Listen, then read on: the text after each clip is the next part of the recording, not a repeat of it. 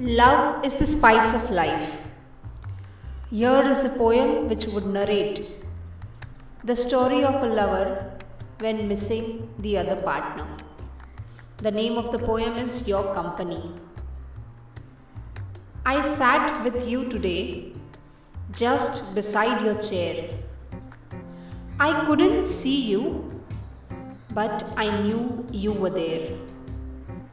I couldn't hear your voice, but heard every word that was spoken.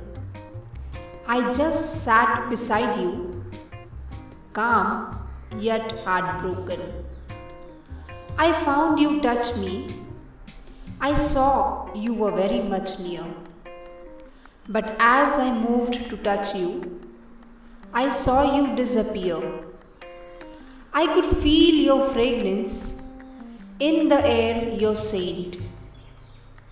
Yet it was so puzzling, so suddenly it went. I will sit with you tomorrow, if that's okay with you.